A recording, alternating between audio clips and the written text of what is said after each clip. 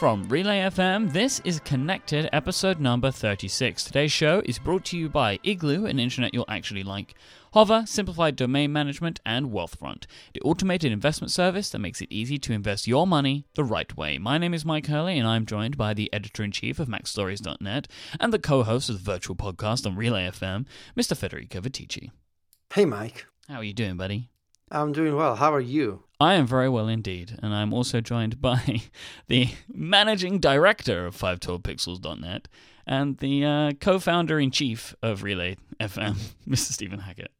I sound fancier than I really am, but I'll roll with it. The journalism magnate, Mr. Stephen Hackett. I like it. This is my new thing, you know? Just, I like to make you guys feel really important. See, it's weird because Federico has people working for him on his site, but me, it's just me. So it's like managing director of my MacBook Pro. I don't know. You have people write some stuff for you sometimes. I've written things for you in the past. You know, it's not as lonely as you make it out to be. Blogging is a lonely gig. Oh. But podcasting is not, because we are here with our friends. With our friends on Skype and our friends in the chat room and our friends out there in the world. So it's I'm feeling the love today. Do we have any friends really in this world? Oh my.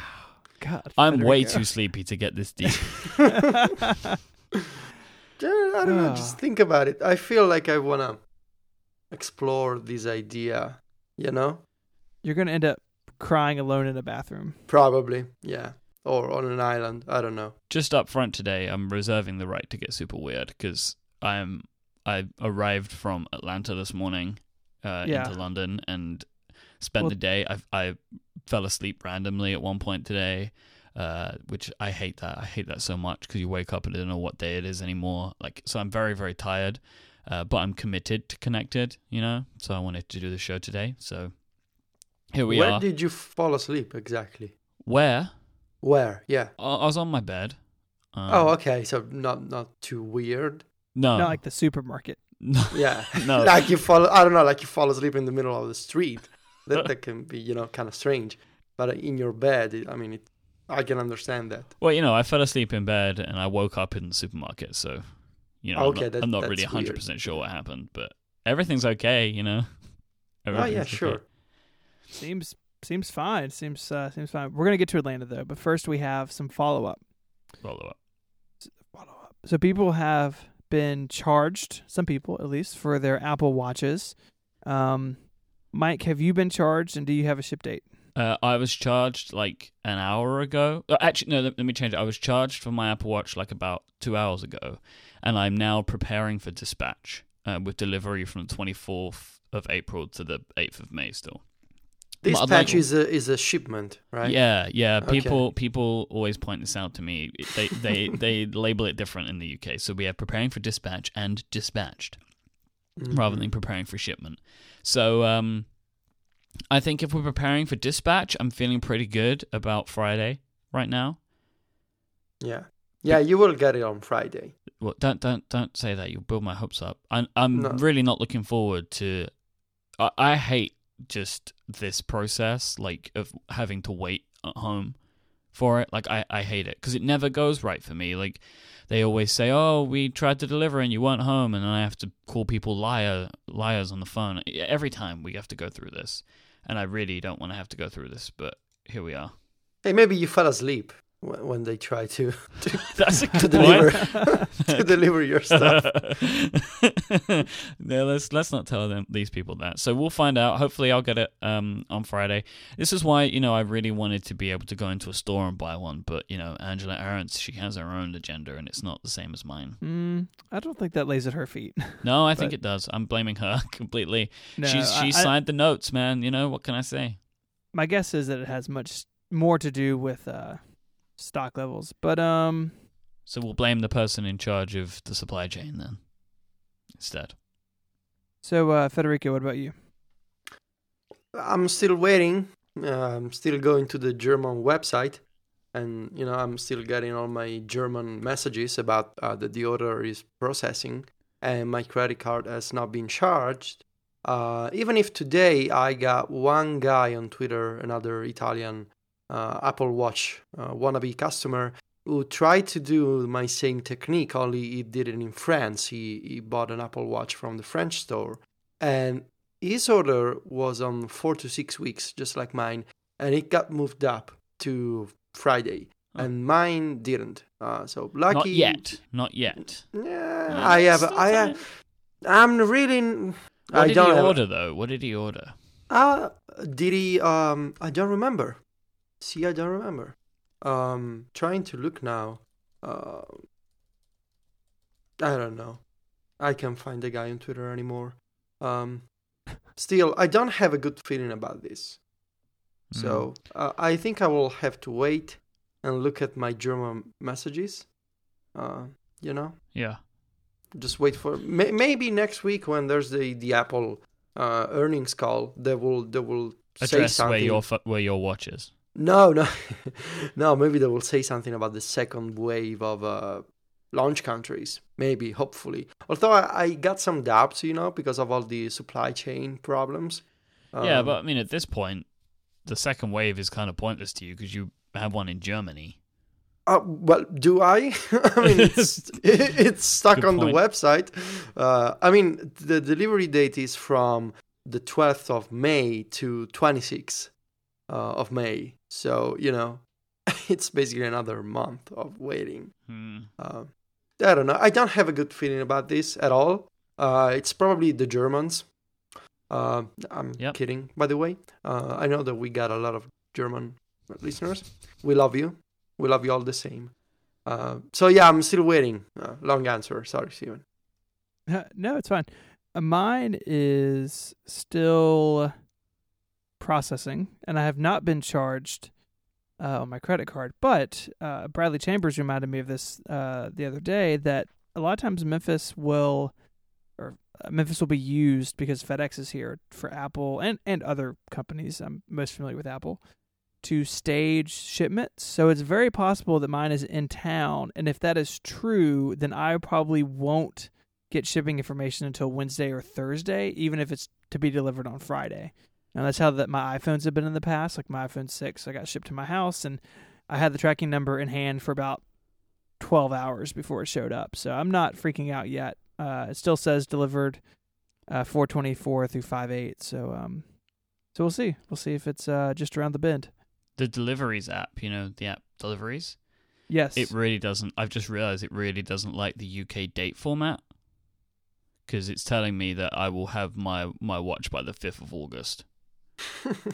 Fine. Which is fine, we don't need to worry about this thing. What if you do get it on the 5th of August? I will be really upset. That would suck so bad. I mean, there's plenty of time to sleep, until August. That's a good point. You can recover. You can sleep every day, and for like 6 months. When is August, by the way? Is it like 3 months away? Oh, 3 months away. So not 6. 3 and a bit, maybe. Yeah, kind of. Yeah. We don't know how a year works, so. We have a totally different way of counting time. But you guys do it in metric. It's crazy. That's true. Speaking of things shipping to people, we've been getting a lot of photos of people in their new Connected shirts, and I got mine just yesterday, and they look awesome. Where's your picture? And everyone looks. Say what? Where's your picture? I was going to wash it first, so okay. I'll send you some photos for your wall of me later. Are you still doing the shrine of people with the T-shirts, Steven? I did it with the prompt shirts. I probably should do it with the Connected shirts, but I just don't have any time. But I would like to issue an official decree that you do that. That is, I'm Federico, do you second my motion? Yeah. Yep. There you go. Motion seconded, and do I have any say in this dictatorship? Wow. Well, yeah. This is a dual dictatorship scenario we got going on here. I don't think dictators need a second motion to do anything. He just wants to feel good about himself. Yeah, I need to reinforce it. Okay, so I'll put some pictures together for next week. People look very, very attractive in their shirts. They're nice. The colors are great. I'm very pleased with how they came out. So, thank you again to our awesome designer, Frank Towers, for putting that together. if you do put together a web page, Steven, I'm just gonna ask you to sort the photos by beard quality of the people in the photos. Yeah, that's good. That's a good metric. Yeah. But it's up to me to judge the quality of beard. Yes. Yeah. It is up to you. There's a lot of stress, guys. I know. I'm probably gonna fail you. Okay, so should we talk about topic 0.2? Yes, please. So Mike alluded to it a little bit ago. You and I, Michael, Hi. the two of us, with lots of other people, just got back from Atlanta, Georgia. We did the Atlanta Pen Show. The fans of the Pen Addict, which is a great podcast here on Relay FM, backed a Kickstarter project to bring you over from the Queensland to our humble southern soil to film the Pen Show. So we had a film crew down, and we did a live audio podcast, and all that's being edited and put together for Kickstarter backers. And I don't know what you want to say. I'm sure you guys are going to unpack it some more on the Pen Addict, but I for one had a really good time. Oh, I had a fantastic weekend, and it was great to meet so many people, not just listeners of the Pen Addict, but listeners of Relay in general, and we had a great time. Federico, I met Doug Beal. Oh, yeah? Yeah. Seriously? Doug was there.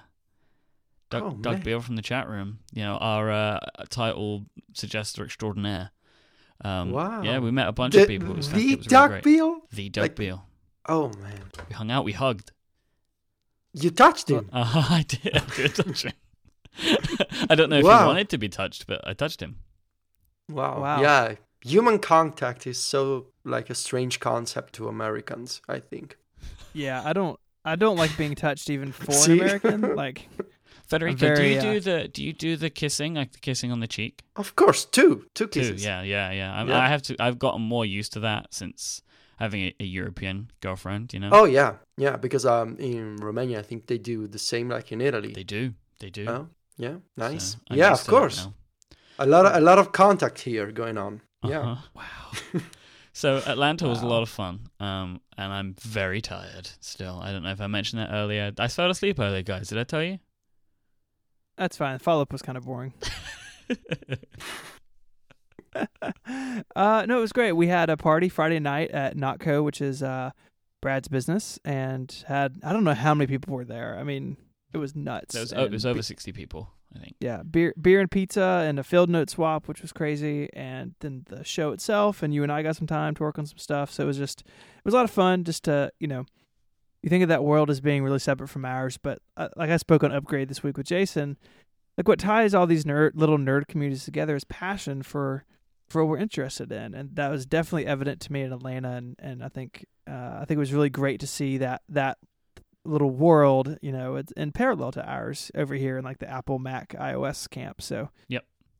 Thank you to everyone who came out and said hi, and it was great to talk to people, and we hope to do more of that sort of stuff in the future, I think. So I agree. Did you play any pen games together? No. I do believe that when we were recording the show, there was a drinking game happening. Oh, okay. That was the rumor that I heard. But I don't know if there are any pen games. We swapped pens and played with pens of each other's, but I don't think there are any games specifically. That's sad, but I understand. For the next show, I'll create a game. Yeah, but it has to be entertaining also on a podcast. Oh, okay. That's a little bit more difficult, but I can work on that. Maybe you could guess which pen is it by the noise of the pen against paper. It's pretty good. That's a pretty good idea, actually. See, I don't know. You're a visionary. I'm full of resources and ideas. You are. You really, really are. He's a thought leader, really, more than anything else. Yeah, and also a frequent visitor of the German Apple Store. Besides, being a thought leader, that's what I do. Yeah, I think they go hand in hand. Can we move on to topic point 3? Yeah, so topic 0.3. Yes, so in the midst of all of this, you were actually still in the States. I had just gotten home. But yesterday, we put up our teaser video for the Relay FM iPhone and Watch app. Yep. Which is super exciting. If you haven't seen this video, you should definitely go watch it. And The app is built by the guys over at Glide. They're also, speaking Kickstarters, they just were funded in their Kickstarter for their new platform, and it's super great. Like, I can't say enough good things about Glide and their platform, and our app is going to be super awesome. It is super awesome. It will be out soon, etc., etc. Yeah, we're working on it, but we wanted to talk about it now because Glide have got their Kickstarter going on, and the teaser video, like everything that's in the teaser video, is all actual stuff that's going to be in the app, like the UI and the animations and stuff like that. So Chris and Mateus and everyone at Glide, they're super good at like motion animation and things like that. So the app's going to really be like a living thing. It's very excited. Every time he sends us something, like a new animation, it's like, ah! So yeah, you go check it out. We've got links in the show notes. Federico Viticci, where can they find the show notes, please?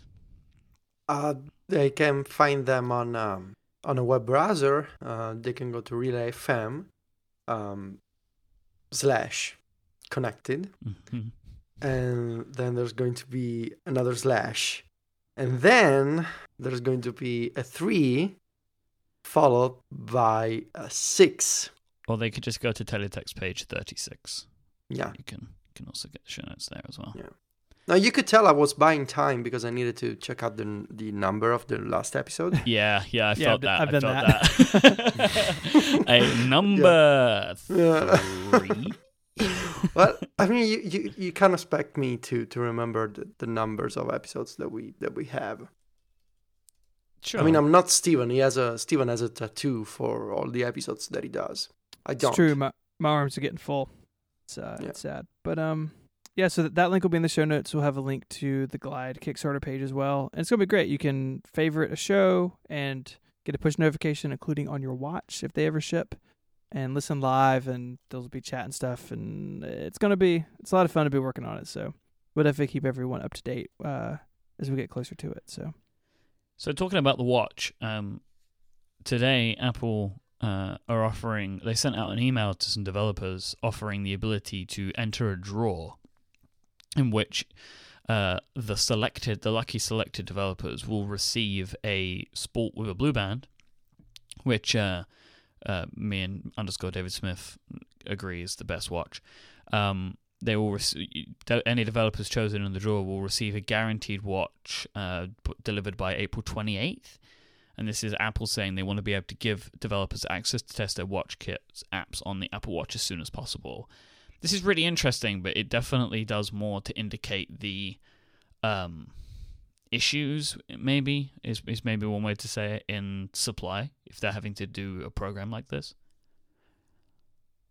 Yeah, I mean, because everybody's waiting for a watch, and now they're in the position of, there's all these apps coming out for the watch.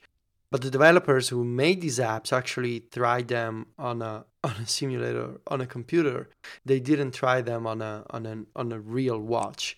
And now they have to do a lottery. So it's not like they're offering developers a unique link where they say, okay, we want you to buy an Apple Watch. So you go to this link and you buy a watch and you will get the watch next week. This is a lottery to, basically you can apply to buy a watch. And if you're not chosen to buy one, you're still going to have to wait. I think, it kind of, I mean, it's nice, that they're giving developers a chance to get a watch sooner than expected. But it also highlights the problems of, supply chain problems. There's more people than watches. So now Apple is going to do lotteries for everything. You're going to do a lottery for WWDC, a lottery to apply to get a watch. There's going maybe to be another to download the next iOS beta faster. They should do lotteries for everything. It's fun, and it creates anticipation. A lottery to see if your iCloud photos will sync. Clearly they've got supply issues, and that's a problem when they want people to have access to write apps for it. I was thinking about this. Has Apple been in a situation like this before? And OS X had a public beta. The iPhone went a year without applications on it. The iPad had apps on day one, but the iPhone and iOS were already around. So it's a little bit of an unusual situation that people are writing and publishing to the store software they haven't, been able to run on an actual device. So as a developer, I would definitely, be concerned if my watch was, shipping later and my app were out there kind of, without a lot of hands-on testing. But it seems like Apple's doing what they can to minimize that impact, which I think is good. Yep. Okay, so shall we thank our first friend and then move into we'll move into topic 0.5. We're not even at topic 1 yet. We got some real low-level topics today. We're doing all the zeros today. I can deal with that. This week's episode of Connected is brought to you by Hover. They are the best way to buy and manage domain names. Hover is the place that I go when I'm looking to name a project, when I'm looking to buy a domain for a project, when I'm looking to buy a domain to play a joke on a friend. Hover is the place for me. Coming up with ideas for names is like a really hard job. Like when, I heard Stephen talking about this, I think maybe last week, when we were trying to come up with the name for Relay, which was like coming up to a year ago, that we spent like basically 2 days going backwards and forwards and fighting with each other, trying to come up with a name. And one of the when you're going through a situation like that, it can be really stressful for everyone involved, especially if there's multiple parties. So when you actually have an idea and you agree on something, before you get too attached to it, you want to be able to see if the domain's available. And if you're having to jump through all these hoops and all that kind of stuff, you're just going to be fighting with, this urge to just get it out there, right? Because that's once you come up with a name for something, it's like, right, well, that's that. But what Hover lets you do is just go in and search really easily, and you can just find out super quickly if it's available. And if it's not available, maybe the .com isn't available, but they'll show you if maybe the .net, the .co.uk, the .co, because they have all of those. They can show you if they're available. And if none of those are, they can even help you with adding some different variations on the name, so you can find the right name for you. Or maybe somebody owns the domain already, and you want to buy it. Actually, Hover can be like the arbitrator in that process. They can help you. Sometimes they have domains that they can help put in auctions, or they can go out and contact people and start that domain and auctioning process for you, which is really useful. If that's the kind of thing that you need to do and you want to do, then that can be extremely stressful. So having a company you can trust like Hover makes all of that way, way easier. Hover's domains, their .com domains, for example, start at $12.99. They've recently lowered the prices on all their domains. And one of my favorite things about Hover is every domain includes Whois privacy for free, which I really like. So that your information won't be plastered all over the internet. They keep it nice and private for you. They have great customer support. They have no hold, no wait, no transfer telephone support. They have great email support that I used a couple of weeks ago when I was transferring one straggling domain into Hover. And they also have great guides. I was also using those to make sure I had all of my email records correct and stuff for Google Apps. They have great guides on the Hover website to help you do all of that, which is really great. You can go to hover.com right now, and you should be trying them out. If you have a new idea for a project or just a domain, maybe you even want to transfer, they have their Valet service where they'll transfer all of your domains from your current provider into Hover for you for free.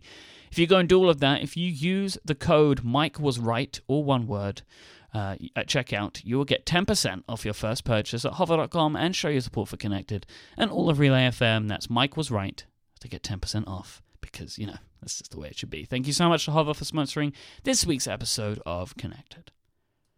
Mike was right, guys. It's true. I'm not even arguing it anymore. You can't. It's true. There's a 6+ setting right here. So topic, what is this? We're up to 0.5. Yep. Google and mobile search with apps. What's I didn't read this. What's Google doing? This is something that Google announced last week. It's a new initiative for search on Android devices, for mobile search. Now, on Android, when you will look for something on Google search, if that content that you're looking for is inside a mobile app from the Google Play Store, even if that app isn't actually installed on your device, you will get a shortcut in Google search to install that application. So let's say you're looking for the lyrics to Wonderwall, and because Mike likes to sing Wonderwall, and is looking on his Android phone for the lyrics. I do need those. They're really important that I have those. Yeah, so it gets in Google search, it gets a bunch of results from websites, but at the top it gets from the Google Play Store an app that it doesn't have installed. Let's say Mike doesn't have Music Match, the lyrics app on his Android device. But in Music Match, the app, there's the lyrics to Wonderwall. So on Android now you can install the app directly from the Google search results.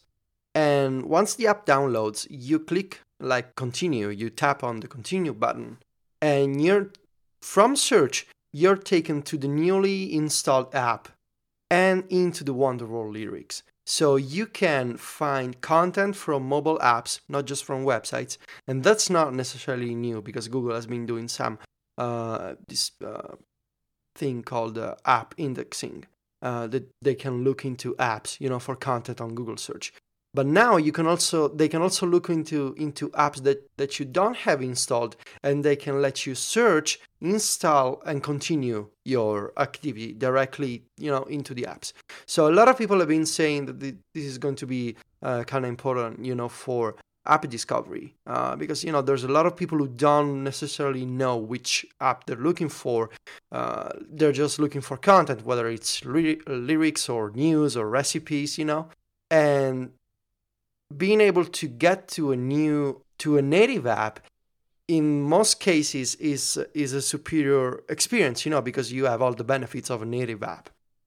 And I've been thinking first whether this can actually be good for app discovery, but again, this is just it's limited to Android, and I feel like I'm not qualified enough to consider the implications. But in general, it made me think about what if Apple did something like this for Spotlight on iOS. And now, before you call me crazy, Spotlight can search apps from the App Store. You can look for Minecraft in Spotlight, and you tap on Minecraft and you get a pop-up without even leaving Spotlight, and you can install Minecraft. But what Google is doing is it's much different, because they're actually looking into content from apps. So they're looking at text, they're looking at images, they're looking not at the app's name, they're looking at what's inside an app. So I've been thinking, what Apple has been doing on iOS. Apple took the opposite approach as usual. They prefer to team up with specific, companies. So, for instance, in Spotlight and also in Safari, in the search box of Safari, you can look for directions from Apple Maps, of course, but you can also look for restaurants in Yelp.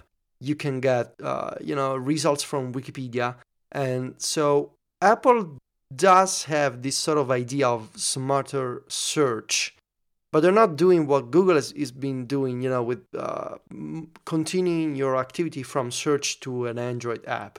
So I'm thinking this would be cool in Spotlight. I'm just not sure whether Apple is interested in this, and also if, let's say that they are, I'm not sure they can pull this off, Yeah, you'd imagine that Google can do it because they know how to index, right? That's the thing. They know how Google, they've got the indexing of the data down. So even if Apple wanted to do it, can they? Do they have this kind of technology? I don't know. Looking at what Spotlight does, Spotlight's looking within documents and stuff, locally, but the second that you're kind of outside your own personal data, they're partnering and bringing in Wikipedia and all these different things, like they are on OS 10 and iOS.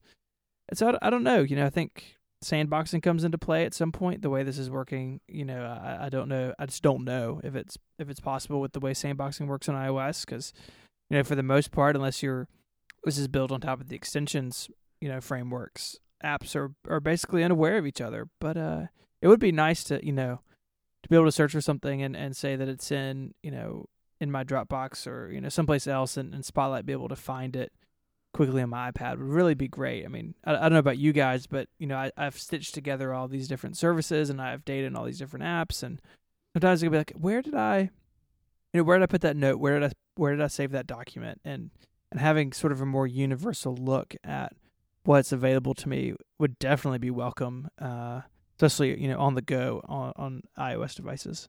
Yeah, I would definitely want this because currently on iOS, Spotlight for me is just an application launcher. Yeah, that's all I use it for. And even then, it's sometimes for some reason it just cannot find the apps. My favorite is when it can't find official Apple apps. I just type in, I don't know, say I'm opening the official calendar app for some reason. I type in CA and it's I don't know. I don't know what to do. That's basically what I imagine it's saying. It's you never use this app, so obviously we're not going to find it for you.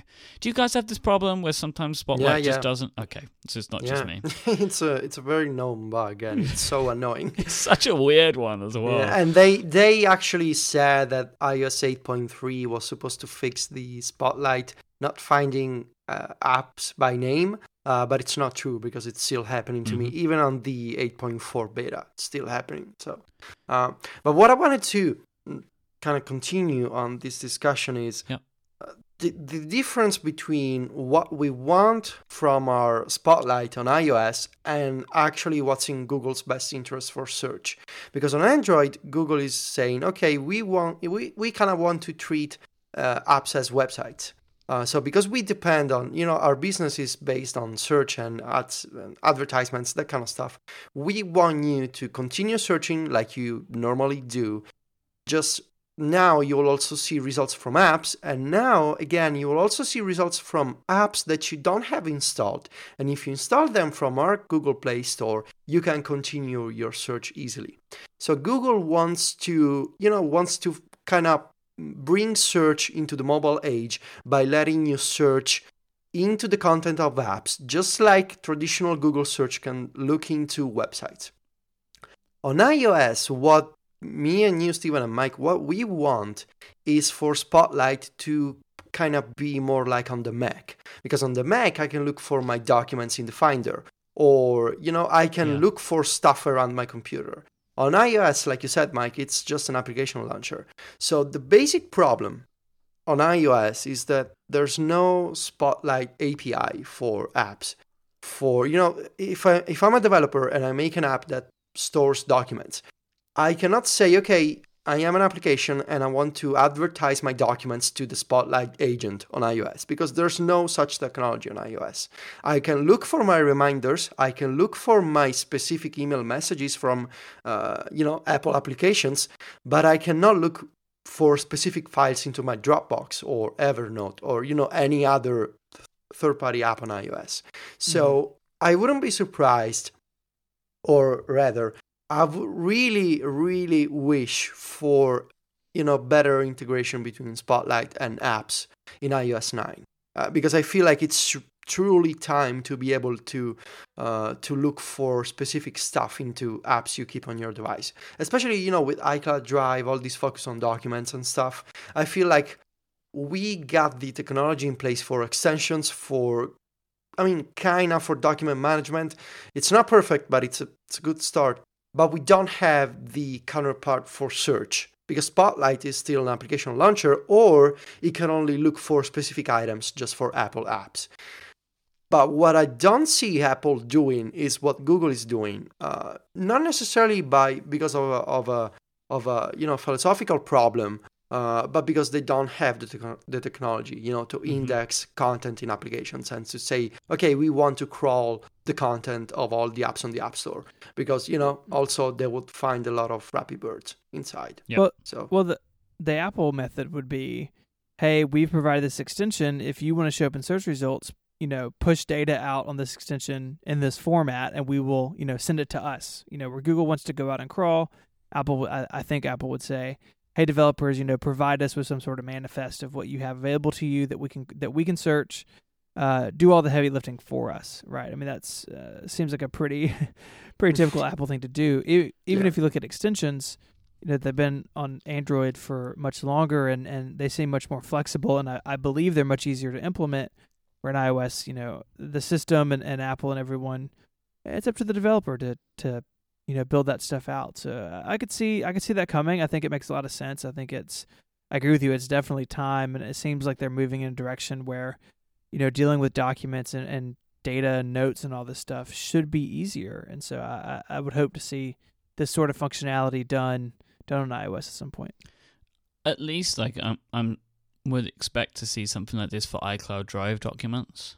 Oh, man, yeah. You know, because that would be a selling point to use iCloud Drive as well.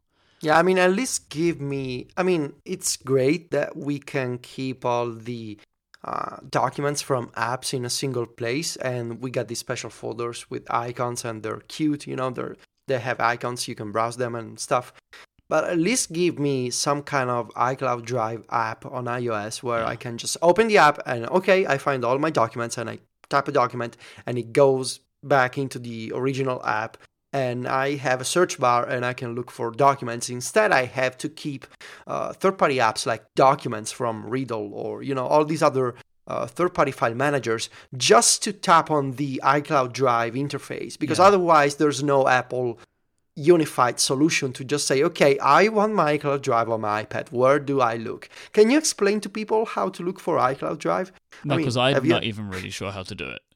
Yeah, exactly. So you gotta download an app that supports iCloud Drive, and then you will see a share sheet, and then on the share sheet you tap on iCloud Drive. I mean, it's awful. It's nice, the underlying idea, but it should be more like the Mac. Not saying that there should be a Finder on iOS, but at least give me a shortcut, a place where I can go and I find all my iCloud Drive stuff. Well, like, because the thing that I find the most interesting about that is Apple have already built the UI, like, which is the document picker. Yeah, like that would be the basic UI for an iCloud Drive app. So I agree, it would be really, because it's still like everything is still kind of siloed. Like, it's still kind of like, what app did I have that in? Was it in Byword? Oh no, it's not in Byword. So maybe it's in Editor. No, it's not here. Like, you know, if you don't have an app like Documents or something, or you don't think to open an app like that, you end up like playing a wild goose chase until you actually find the document in the place it's meant to be.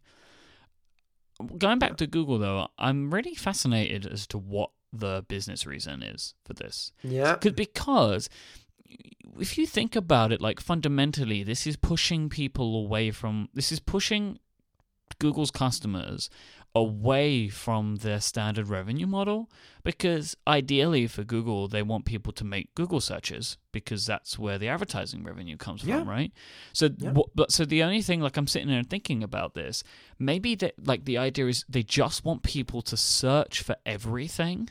Because that's the idea. Yeah, it builds in just an inbuilt, like, why would I look for anything? I just search for everything, and that just builds the behavior in people to just keep searching all the time. So then, in the aggregate, people will hit more Google pages. But it's just very interesting to me to see that, because it's like they're showing an example of somebody looking for a perfect cup of tea, right? That's the thing here. So you kind of they Google they do like a OK Google search for it, and then it takes them to the Daily Mail app, which is a UK newspaper, and they find it inside the app. And like the process flow, they have a GIF on the page. You watch it; it's incredible. So you just search, you press install, it installs the app. Yep. Once the app is installed, the app automatically opens and completes the search.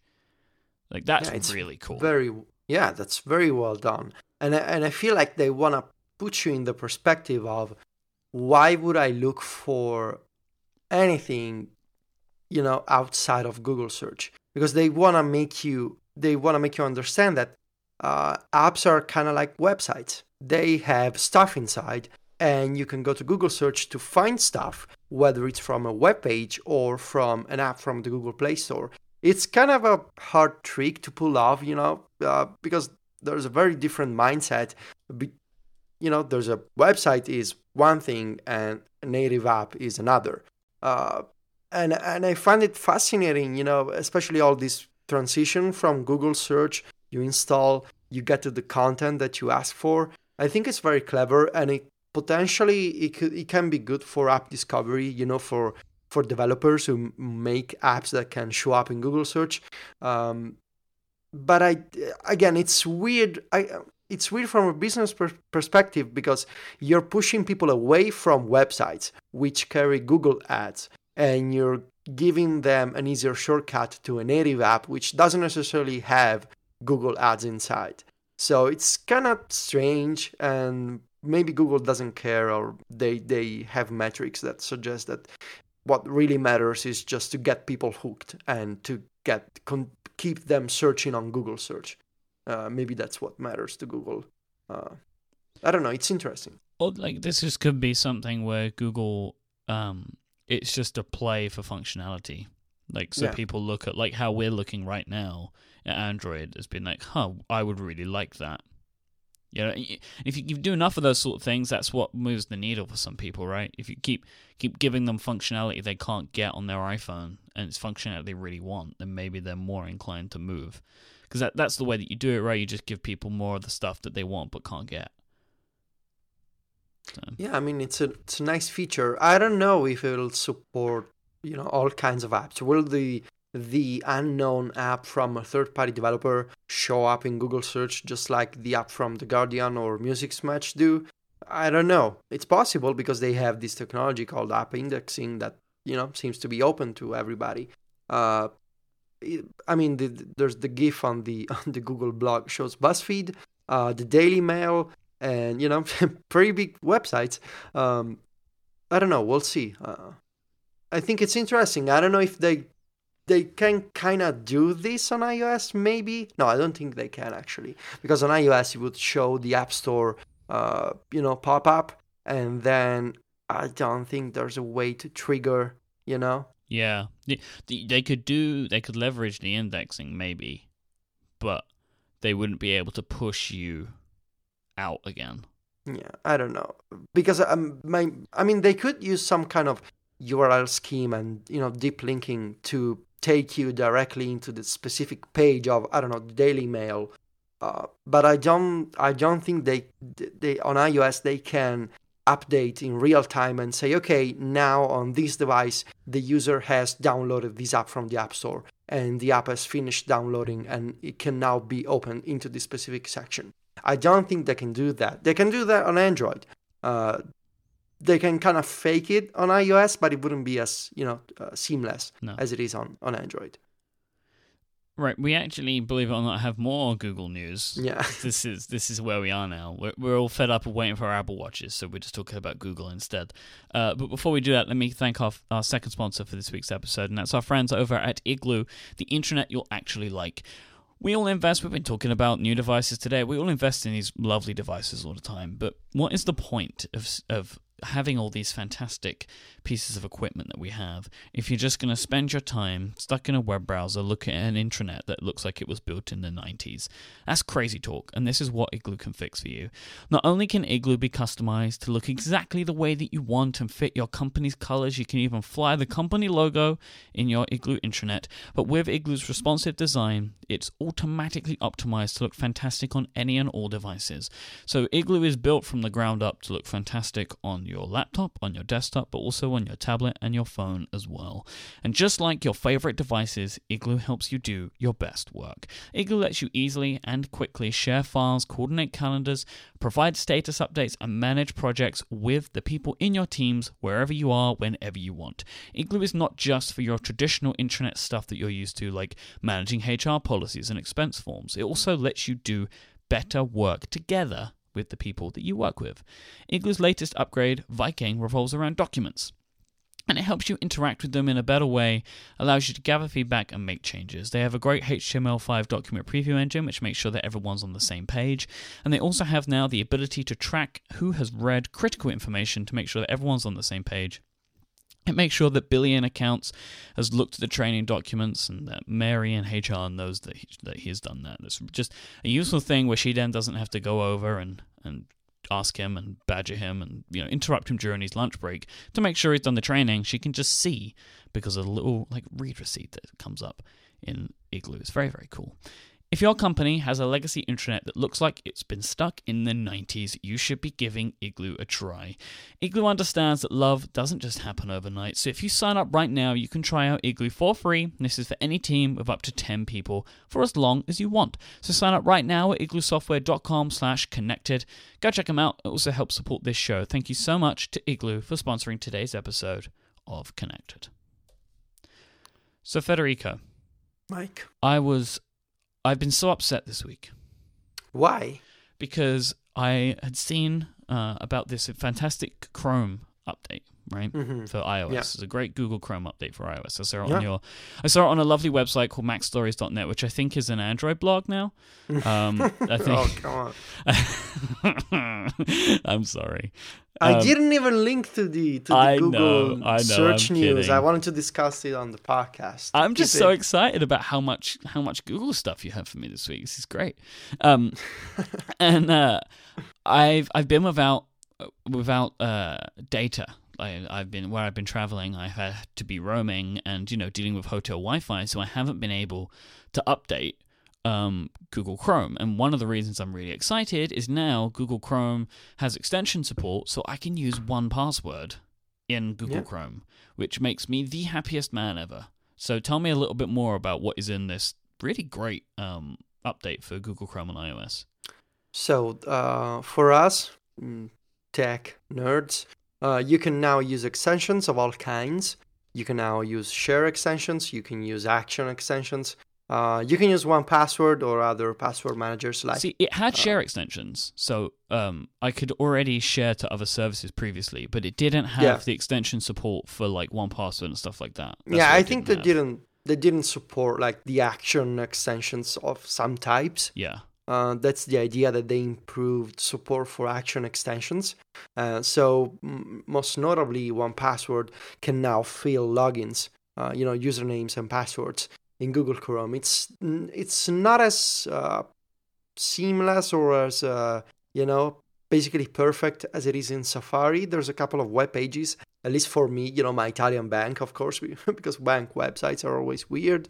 There's a couple of logins that they don't play nice with 1Password in Chrome, but overall it's very nice. The other two big features, there's a bunch of new gestures on the iPhone.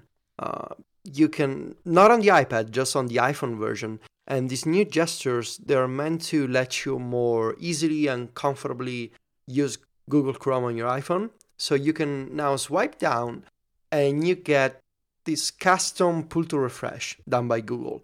And this is so good, man. I have so much to say about this.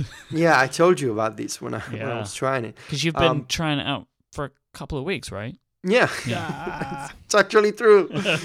Yeah. I was when I published my 6 Plus review, there was a photo of Google Chrome with the orange dot of the test flight beta, and I was afraid that people would is that a Chrome beta? And instead they didn't, so I kind of kept it quiet. Can I just share a quick frustration I have with the orange dot? Sure. So I have this problem more with the orange dot than the blue dot, right? They're kind of see-through, right? So because I have a background with a crazy pattern on it, across my home screen, some dots are yellow and some dots are orange, and it drives me mad. They're not the same color. And the blue one, there's slight variations, but because it's a darker color, it's blue. It doesn't get as affected so much, and the difference between blue and purple isn't as harsh as yellow and orange, and it drives me mad. It just please, just make it a solid color. That is a Syracusean level of frustration with a tiny, tiny piece of technology. It drives me crazy, Federico. It really, really does. I hate it. I just wish there wasn't so dots the at all. Shade of the orange dots. I don't want dots. I just don't want dots. Just get rid of the dots. Remember when they used to do the little tag that said new, the little banner? I prefer the banner. I prefer the banner because the thing that annoys me about the dots is it then truncates the text. So OmniFocus just says Omnif. ... It drives me mad. I hate it. I hate it so much. But that's my rant about dots. Okay. So anyway, there's this custom pull to refresh swipe down gesture that Google has done on Chrome for the iPhone. And what I mean by custom is that you can swipe down to refresh the web page. And that is, it's the basic gesture. But what's different is that instead of being, it's more like a tray of icons at the top. When you swipe down, you get this refresh icon in the middle, and you get two other icons. One to close the current tab, and another plus button to create a new tab. And what's really smooth about this implementation is that while you're swiping down, while you're still holding your finger on the screen, you can quickly move the finger to the right or to the left to make this indicator at the top, which is a blue one, basically pop from the middle position to the left or to the right. And effectively, it's like 3 gestures in one, because you can just swipe down and then move your finger quickly to the left or to the right to open a new tab or to close the current one. And it's harder to describe than it is in practice, but it's really fast and really convenient, especially if you have a big phone like all of the 3 of us do. You can, instead of reaching out to the top to create a new tab or to close the current tab, you can just swipe down and then either to the left or to the right, and you're done. It's really quick, really, it's really well done. And I know that Mike is a fan of this new gesture.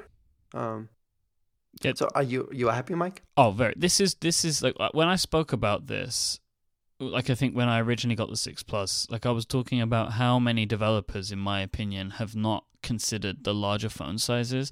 Like Twitterrific is a really pretty app, right? But all of its UI sits at the top of the screen. Oh man, yes. And there's no way of changing that. And it's like, are you using any big phone like at all? Like it's crazy to me, like that you would keep it all up there still. And this is like one of those things where I was concerned before there has been this recent people trying out the 6 Plus more often, that I was worried that people would just forget about the 6 Plus and that things wouldn't continue to be developed more specifically for it. And this is, I think, really great app design from Google. Like, this is one of the first things that I've seen that reminds me of pull to refresh. Like, this idea of important navigation, which is frequently used, being placed in a position like this. Because obviously pull to refresh is one of the things that's in here, right? But also the idea of adding a new tab, closing the current tab. Like, they're frequently used things in a web browser. So like, this is like an advancement of pull to refresh that really makes sense on these larger screens. Like, this is already just a thing that I do now. I just know that happens, and I love it. I really wish they would add one more for the share extension, but exactly, that's the yes, Mike. I agree. I'm struggling to have a stronger agreement with you.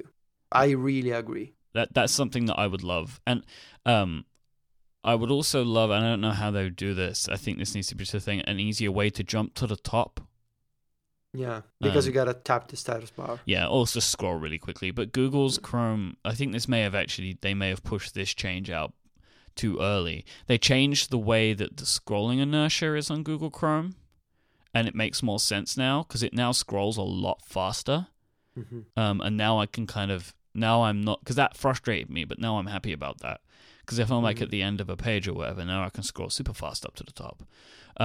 But yeah, I really, really love this. This is just very smart app design. And it's now like Google Chrome, I just feel even better about my browser choice now that I have the extension support and a really nice way to interact with browser tabs. Yeah, but there's one more thing, Michael. Oh, there's a widget. Oh yeah, I've actually only just enabled that. I've not really tried it out. So what's the good news about this widget? So it's a simple widget. You can swipe down, you open Notification Center, and you get 2 shortcuts for Google Chrome. One to open a new empty tab in the browser, and another one to start a new voice search in Google Chrome. I saw a lot of people making fun of these 2 shortcuts in the widget, and I can understand, because they're pretty useless, I think. I usually, when I want to create a new tab, I just go to the web browser, or I open a link from an app like, I don't know, my RSS reader or my email. But what's really, really great, I think, about the widget is that it supports opening links in Chrome after you copy them from anywhere. So say you're into Messages or Apple Mail or Safari or whatever, and you just want to copy a link and go to Google Chrome. Before, either you did some kind of crazy iOS automation, with Workflow or Drafts or Launcher Pro, or you had to go to Google Chrome, so copy a link, close the current app, find Google Chrome, open Google Chrome, and go to the Omni bar, so the address bar at the top, or is it Omnibox? Is it Omnibox or Omnibar? I think it's the Omnibox now because it's not a bar. So, and you had to go there and paste the link. Now, with the new widget, you can just copy a link, you swipe down from anywhere.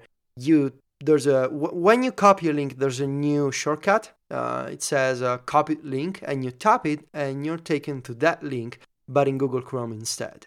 So it's really easy if you're using an app that doesn't have native Google Chrome integration on iOS, and there's plenty of apps that have direct Google Chrome support now. But if you're using an app that doesn't, like Apple's apps, or there's still a bunch of others, you can just copy links the old way, but you use the widget to get to Google Chrome quickly. And so I don't understand why people are making fun of the widget, because just this functionality alone is worth the widget. I think it's really convenient, and I'm using it all the time because I'm trying to see Google Chrome on iOS, what's up. They've been doing some nice work, I think, lately. So I'm trying to see if it can be used. It's been many years since I last used Google Chrome, so I kind of want to catch up, because I'm young. I gotta stay current. I gotta keep my brain fresh. I don't want to grow old. So I want to try new experiences. I sound like one of those people who go to Burning Man. Yeah. Only the app version. It's a similar kind of thing. The last thing I'll say on this, I actually think the most impressive part of the widget is that they have built the animations for material design into it. Yeah, true. So like when you tap the buttons, it does like the expansion from the circle. I can't. I mean, I don't know, but I can only imagine that was incredibly difficult to do. That just feels like something that's really hard. Yeah, I don't know, but I do like that. Google is, it's keeping its personality in its apps. If you go to Drive or Sheets or something, you get the big band of color at the top, like you do on the web. I think they're doing a good job at making sure all their apps feel googly, even on iOS. And if you use a lot of them, it starts to feel like you're just in a little Google ecosystem on your phone or iPad. And I think it's a good thing from their perspective. Yeah, I like that. It keeps that design language. I think is a really smart way of doing things. Yeah, absolutely. All right, should we take our final break and then talk about music streaming? Sure. Yay! This is the Federico episode. This makes up for you not talking last week. Yeah. This week's episode of Connected is brought to you by Wealthfront, the automated investment service that makes it easy to invest your money the right way. Wealthfront software manages your money using investment strategies that were previously only available to the wealthiest of investors, and they will do this for you for just 1/4 of the cost of using a traditional advisor. Wealthfront monitors your account 24/7, automatically rebalancing your portfolio, reinvesting dividends, and working to maximize your after-tax returns. Wealthfront is overseen by a team of investment experts. These are people who launched the index fund revolution and who have written some of the most important books in finance, so you know that your money's in safe hands. In case you're still not convinced, you should know that Wealthfront manages over $2 billion in client assets and has saved millions of dollars on taxes for its clients. So with Wealthfront watching over your investments every day, what will you do with all your extra time? Visit wealthfront.com/connected to get your first $10,000 managed for free. Wealthfront Inc. is an SEC registered investment advisor. Brokerage services are offered through Wealthfront Brokerage Corporation, member FINRA and SIPC. This is not a solicitation to buy or sell securities. Investing in securities involves risks and there is the possibility of losing money. Past performance is no guarantee of future results. Please visit wealthfront.com to read their full disclosure. Federico. Mike. I know you want to talk about Apple's music streaming service. We touched on this a little bit, and then I can see you've had some more thoughts on this, which I'm excited about. But I want to tell you a little story. Okay. So I was having some problems with having my phone accept overseas SIMs. I have an unlocked 6 Plus that I bought from Apple.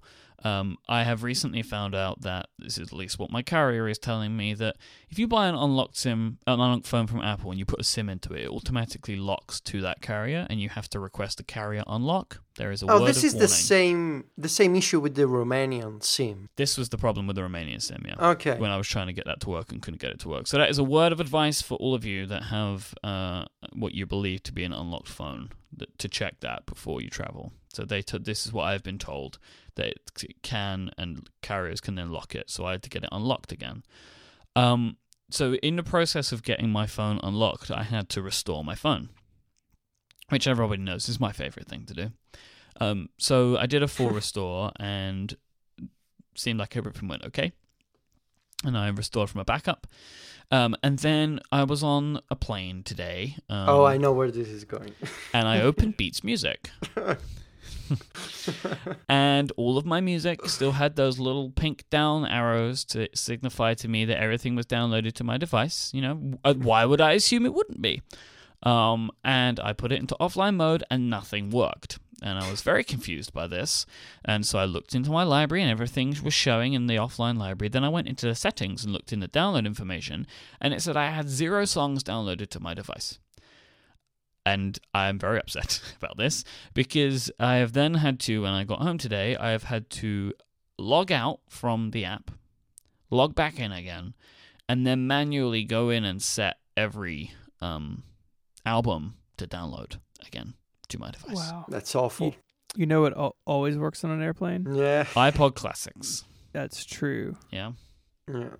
Yeah, I mean, the way that these music streaming apps download stuff on your device, like these caches that they create, they never, in my experience at least, and now Mike, in your experience too, they never work with the backup and restore of an iOS device. Yep. Which is probably Apple's fault, because this stuff should work better. I don't think it's an issue only of the Beats Music app.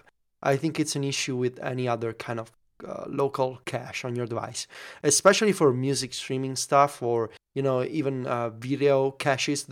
I used to have one of those unofficial YouTube clients that used to download videos offline. And I remember, like it was 3 years ago maybe, I did a backup and restore, and it didn't keep the videos, and I was really upset. But this was before I knew you, so I didn't have a podcast to complain about that. But yeah, same issue. It really, I was so upset because the thing that annoyed me the most about it is it's not even the fact that this happened, is that the UI showed me that it was downloaded.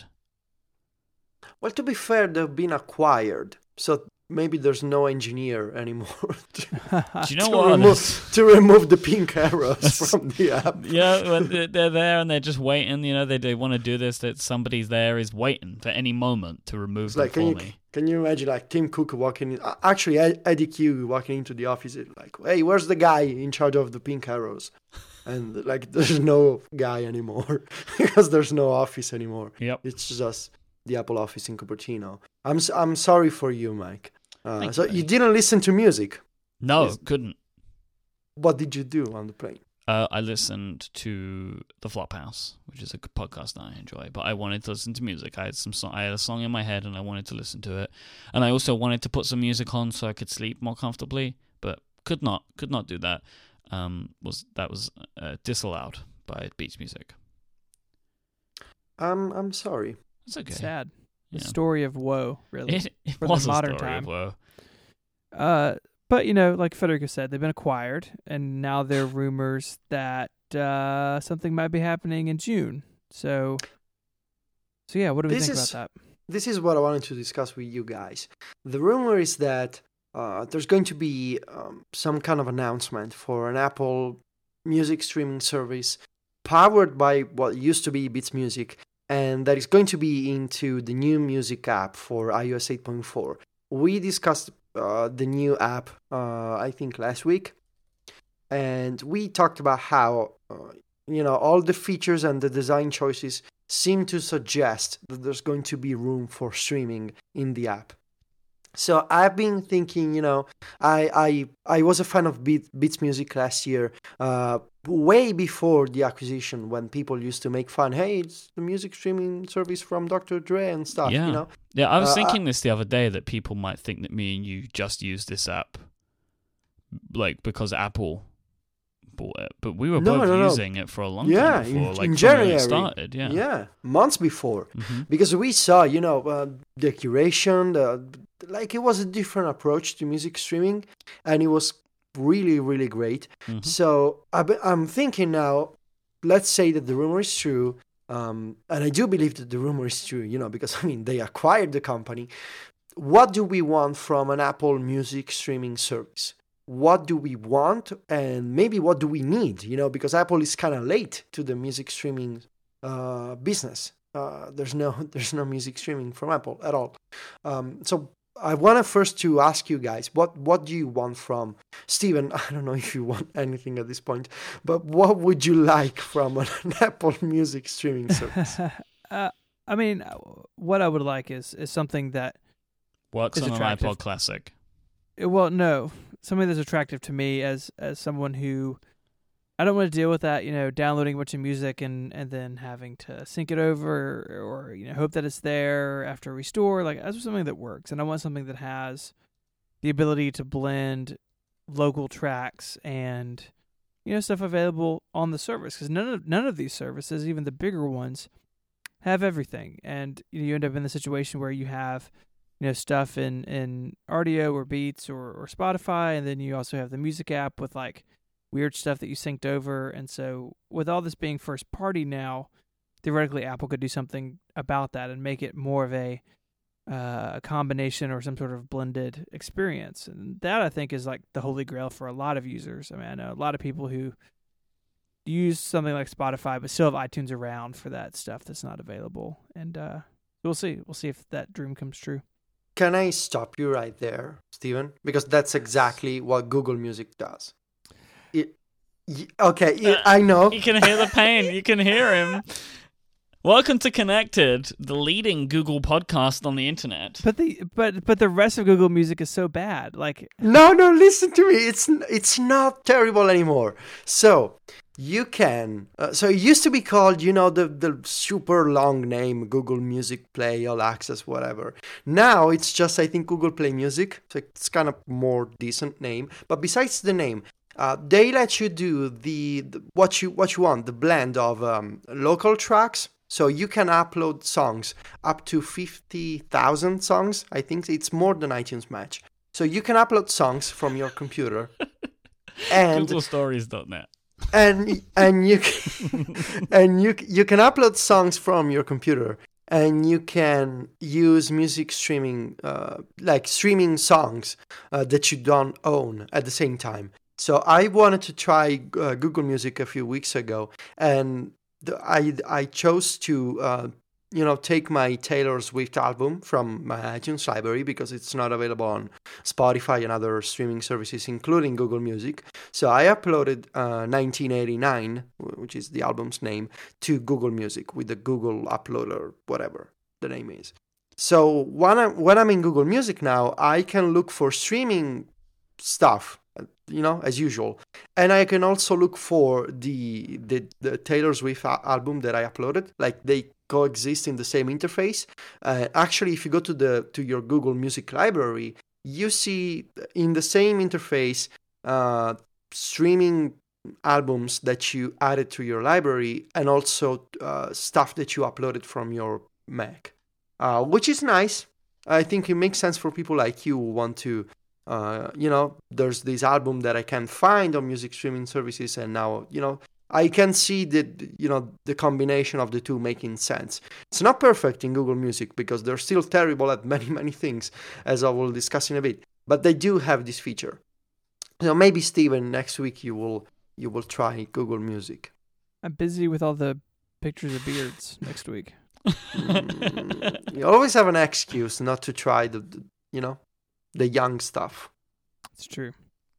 Hey, Federico, Fabi in the chat room is letting me know that GoogleStories.net is available for $13. You should go to Hover and buy that. No, that's not. I don't want to have a Google story. That is not a dumb domain name to have, though. I don't know. Is it really available? That's what I'm being told. Yeah, well, I will check. It's just, I have an intellectual interest more than anything in being up to date with what's going on. Mm-hmm. That's all. Mm-hmm. So anyway, Steven wants the unification of kind of iTunes Radio, iTunes Match, and regular iTunes music files, and the new music streaming stuff from Apple. What do you want, Mike? Beats does so much of what I like. I mean, there are frustrations with the app. Like, the catalog is good enough. The curation stuff I really, really, really want to stick around. But the app really does need some love. Like offline mode in general makes Beats Music pretty upset. And I've also had this thing where it just randomly cuts off like 10 seconds of a track, and it's like impossible to get it back. So there is definitely some just technical work that needs to occur, like to make the app really the best it can be. I'm not really that interested anymore in uploading my own music. It's just not something that I need to do. If I'm paying for a subscription service, there's a good chance they've already got it. And on the odd occasion that they don't have it, like there's maybe like 3 albums that I own that music streaming services don't have. So I just have them in the music app. Like that's not a problem for me. I know why a lot of people do want that, especially if you have more obscure music or like lots of live recordings or something. But for me, that's not really a big thing. But I do really want the app to think more intelligently about offline mode, making it easier for me to get into it, or just putting itself into offline mode more easily. And that comes from a lot of the places that I listen to music. It's like underground, you know? Yeah. So I've always felt that no apps really intelligently use offline mode, and or just maybe default to offline mode until I request something online. Would be a much better way for me. So like because what the app is constantly trying to connect to the server to make sure I'm not like, oh heaven forbid, stealing music for a day. Like just chill out. Everything's gonna be okay. Yeah, especially now that we have iPhones with at least 64 gigs of storage. I think I'm finding myself saving more and more albums for offline listening just because I have the space. So why not? When I'm driving, I don't want to use my 4G data. I can just use the offline album on my device. So yeah, I agree. A lot of apps don't make good use of offline mode. And also, I want it to be available in Europe. Like straight away. I mean, of course. Actually, that's a good jumping point for me because I made my own list, as you can already tell from the document that you have in front of you. But our listeners don't. I think about this stuff usually when I'm in the shower or cooking. Like I keep thinking about music streaming. That's the stuff that I do. Video games, music streaming. What else? iPads. These are my thoughts. Anyway, the first point that came to mind was the Beats Music curation. That was the big deal with Beats Music. All the curated playlists, the recommendations, what's the deep cuts? I think was the name of the human curated selections from albums from a specific artist. Great album tracks, basically. Oh yeah. And so I'm thinking, this curation, if Apple is doing music streaming, first question, are they doing music streaming internationally at launch? Or is it going to be another iTunes Radio scenario, which is basically just available in the US and Canada? Or are they going to do a real, international rollout, a real Apple service for everybody else outside of the US and Canada? I hope so, but my question is, besides, getting the rights to have music streaming internationally, can they also do curation internationally? So can they assemble a team of people in each country to create these curated playlists or sections? Can they have someone in Italy, a team of people in Italy, curating what's popular right now, or maybe the history of Italian music? Can they do this then for any other country? Because in the United States, what Beats Music did was they assembled a team of music journalists, reviewers, and just in general experts of the music industry. And they assembled this team, and Apple, based on what I know, they took many of these people in at Cupertino. And can they do the same for, in Italy, in France, in Germany? Can they do the same in all the other countries where the iTunes Store is available? Because my other question is it going to be this music streaming service, if it exists, is it going to be available in the same countries where the iTunes Store is available, which should be around 155, I think, maybe more? Or is it gonna be, again, like iTunes Radio, a separate rollout, a separate, set of countries where it's available? I don't know, but I'm seeing, even Google last year, shortly after the Beats Music acquisition, they bought Songsa, a company focused on curation and playlists for music streaming. And they're doing this, I think in the US and recently in the UK, they're doing this curated front page for Google Music, which is based on the Songsa playlists. Mm-hmm. And they're not doing this in other countries because they don't have a curation team internationally. So if Google is struggling, I don't know if Apple has a team or plans to have a team, or even if they plan to continue doing, that kind of curation. Because when I say curation, I don't mean, okay, there's a bunch of new releases every week, what's the best stuff. That's not curation. Because go to Beats Music, you see a lot of playlists and sections and collections, and you can tell that they've been assembled with taste, with deep knowledge of music. When I say curation, it's not just, picking a bunch of singles and a bunch of albums and say, oh, we curated the front page. So I'm curious to see if they will, have a team. So I would be very surprised if they had local teams around the world. Like, I think it's just going to be English music focused in the US, most likely. I think that is just going to be the way it's done, because that's just a lot of people. And my hope for why we haven't seen iTunes Radio really break out into Europe is that they decided to just put the resources into getting this ready.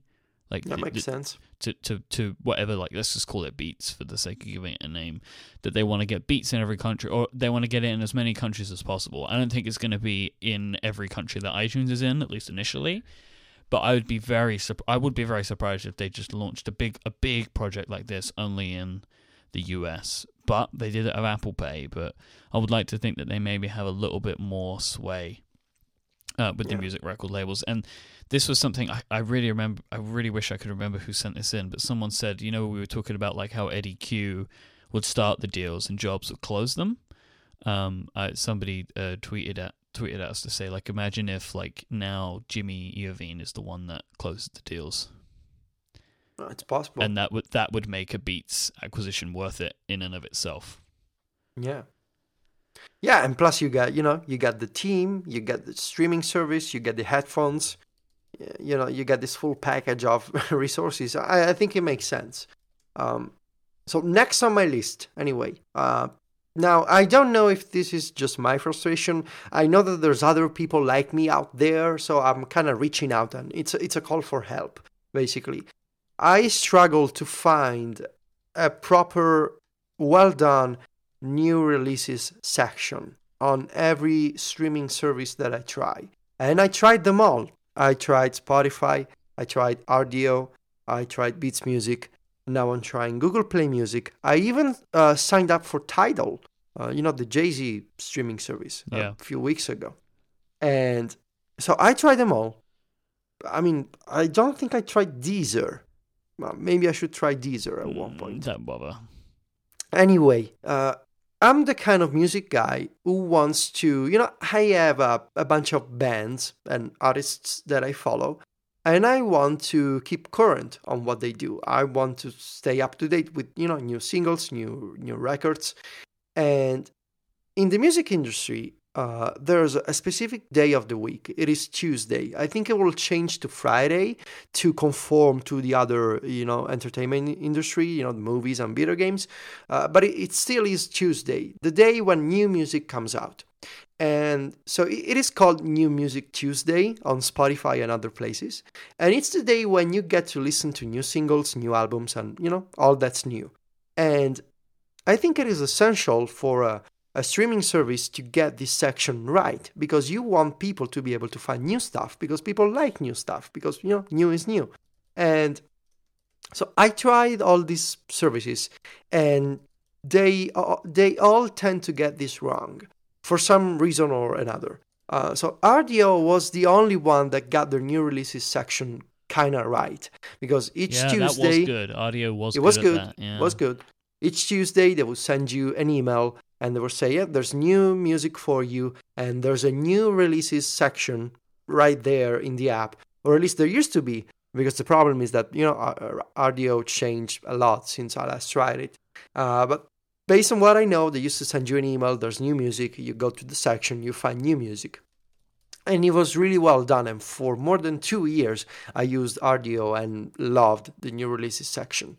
Spotify is surprisingly, kind of in the middle of this, because they don't have a real... I mean, they do have a new releases section, but it's not updated, each Tuesday as Rdio does. Instead, what they do is they have a new Music Tuesday kind of subsection with a playlist done by the Spotify team. And if you subscribe to this playlist, each Tuesday you get a notification and there's new music, new songs added by the Spotify team. And sure enough, there's new singles, new songs, and I'm subscribed to this playlist and I go there and I find new singles. And it's pretty good, but not perfect, because it's not like the Rdio section where you get, you get a date at the top and you get a list of albums, sorted by popularity, which I think makes the most sense. So Spotify has a section, but it's not updated. They have a playlist, which is convenient, but it's not a real section. Which brings me to Beats Music, which, based on my what I remember from last year, there is new releases, and they also kind of rotate on the front page, but it used to be super confusing to find a list of new releases by all genres, It's like they're doing a bunch of, you can go into this category and you find new releases here, or you can go to the front page and if you're into this artist, we suggest a new release for you, but there's no single place where you go and say, okay, I want to see all new music from Tuesday. Give that to me. There's no, Mike, am I wrong? Is there any, section like this in Beats Music? If there is, I've never been able to find it. Like, I always go to, there's one tab where it sometimes shows that, but... Yeah, exactly. Yeah, see, a lot of services do this sometimes thing, where, sometimes you can find new music, other times you don't. Which, it's just... After years of... I've been on music streaming services for, 6 years at this point. And each Tuesday, I want to go there and I want to find new music. And every time, there's something wrong with them. Google Music is terrible at new releases. It's the worst. It's the worst service that I tried from this standpoint. So, Google Music is tied to your Google account. And if you want to keep a real personal Google account like I do, you gotta give Google your location. You gotta say, I live in Italy, because, they use that for two-factor authentication. They use that for Google Maps, for your address, and, all the stuff that Google does. So, of course, I'm Italian, I live in Italy. And that's the problem. For many things, but in this case, for Google Music. So when I go to Google Music, there's an Explore section in the left menu. There's a menu on the left. You open the menu, there's Explore. So I decide to explore because I'm a brave man, and I explore, and there's a bunch of tabs at the top, and you can switch from recommended to new. There's also other tabs, but I don't care. So when you go to new, because I'm Italian, but also because I'm into English music, I think Google Music is confused. So they're giving me new releases for Italian music, which I never, ever listened to.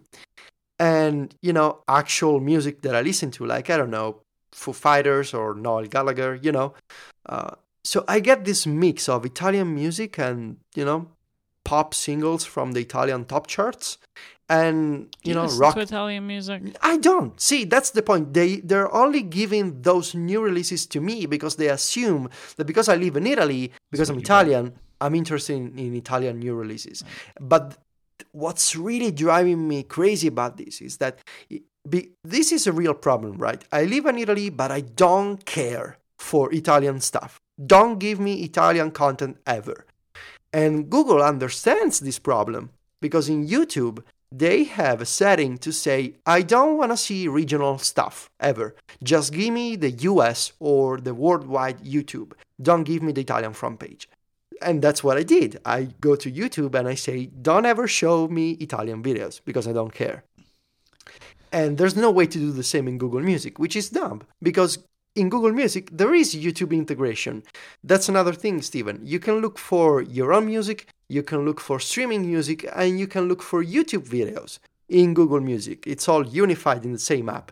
So they have YouTube integration, but they don't let you change the regional settings. So my new releases section in Google Music is a bunch of Italian bands that I don't care about, and actual real bands that I care about. And so it's useless for me. So what I'm stuck because I'm going to websites to find out more about new releases. I'm still keeping my Spotify subscription because I have a family account that I need, and I'm not sure about whether Google Music will stick around. But man, is their implementation of new releases wrong? It's really just wrong. Nobody's got it right though. Like really, no. I don't think anyone's really got it right. But see, that's the point. Apple kind of gets it right on the iTunes Store front page, but I give that. Yeah, I buy that actually because that was what I mean. I've said this before. Like I used to go in and like buy a couple of new albums every week because they just surface good stuff to the front page. Yeah.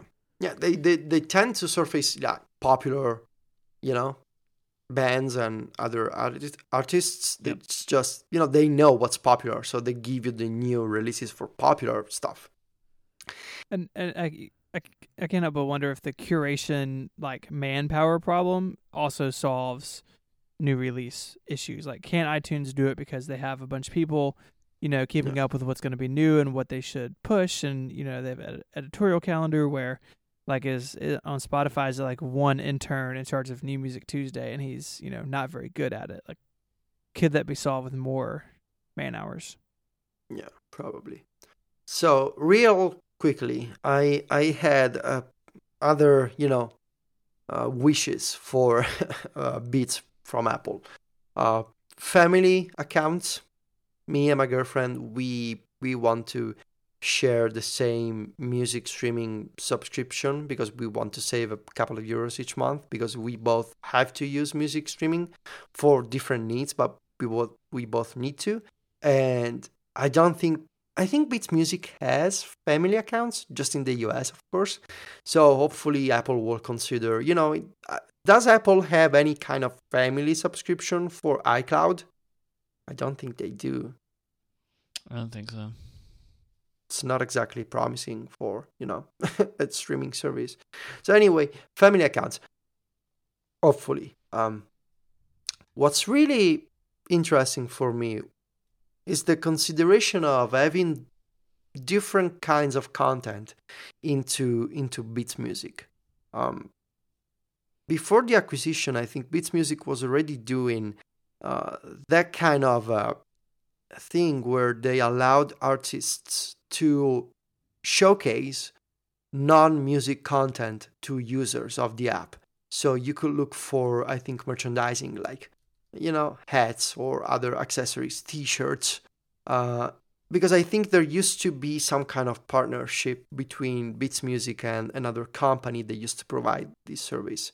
Now I'm thinking it would make sense, because Apple has an interest in like the music industry in general. Like when Apple does iTunes Festival each year, you can tell that they care about music kind of as a lifestyle, And it wouldn't surprise me if Apple continued to offer this kind of, I wouldn't say recommendations, but I would say you go to the streaming, to the Beats Music app, and you go to your artist page. And besides a list of albums and a list of songs, maybe you should be able to see more. Maybe you should be able to see, status updates from your favorite artists, or you should be able to see concert dates. Maybe you should even be able to buy concert tickets with Apple Pay inside Beats Music. It wouldn't be too crazy when you consider all these little technologies and pieces that Apple has already into place, especially when you consider the company's affection for music and the company's past, because this is not too dissimilar from Ping. I know that we used to make fun of Ping, but I think that, yeah, I mean, we're still making fun of it. We're still making fun. I think there was like the seed of a good idea in Ping, which is to connect easily a listener to an artist and to see what an artist is doing. Because nowadays the kids are going to Twitter and Instagram to see, Beyonce wearing an Apple Watch or whatever, Liam Gallagher is doing. But to be able to see this stuff, to be able to see where the next concert is, or, to buy a concert ticket with Apple Pay just, by using your fingerprint, I think there could be potential there. And it would be fascinating to see, Beats Music expanding to these different types of connection. Because, Trent Reznor and Jimmy, they're all about, they always said in previous interviews, we want to make it easy for artists to connect with their fan base. And I think it would make sense for Apple to pursue, this kind of integration. If anything, I want to see Apple buy Songkick, which is an app that I love, that I use on a daily basis, and it would be awesome to see Songkick integration in the music app. Songkick is a service to receive notifications for concerts by your favorite artists when they're playing in your area. It's awesome. I use it every time. In fact, I just got a notification for the Foo Fighters concert in Bologna this year, which I'm going to. I'm going to London like at a tour. Nice. Can't wait. Yeah. I have more thoughts on music. I think I don't have time. I can feel Steven wanting me to continue my thoughts next week. And I agree, Steven. It's like telepathy. Yeah, I can just picture him just nervously looking at the timestamp in QuickTime and wanting me to shut up in a good way. And I agree. I can do that. Well, I think what you have left in your outline is really interesting, like stuff with Apple TV, and I think there's a lot more here to explore. Yeah. You, my friend, have just been produced. That's what this is. But I like it. Right, I think that's about it for this week then. If you want to catch all of our Google-related show notes, you can go to relay.fm/connected/36, and you can find a lovely list there. Thanks again to our sponsors this week, Hover, Igloo, and Wealthfront. If you would like to find us online, there's a couple of ways you can do that. You can find Federico at macstories.net. You can find Stephen at 512pixels.net. Federico is at Viticci, Viticci on Twitter. Stephen is at ISMH. And I am at iMyke, IMYKE. And we'll be back next week. Thank you so much for listening. Until then, say goodbye, guys. Arrivederci. Adios.